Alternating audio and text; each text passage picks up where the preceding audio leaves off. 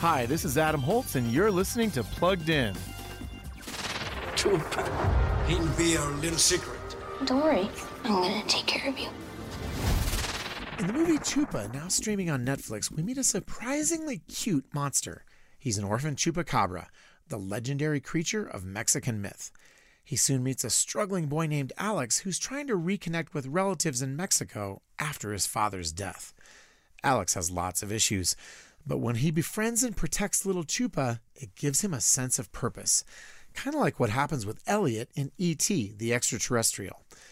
Chupa has a smattering of mild violence and language. Mostly, though, it's a tender story of a boy's relationship with a little monster who needs his help. So we're giving Chupa a 3.5 out of 5 for family friendliness. Read the full review at pluggedin.com/radio. I'm Adam Holtz for Focus on the Family's Plugged In. It's time to level up.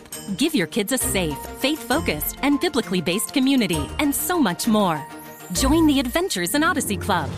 Club members get on-demand access to the exciting Adventures in Odyssey series, including more than 900 episodes. With faith-building activities, parental controls, and a safe online community, the Adventures in Odyssey Club could be your best adventure yet.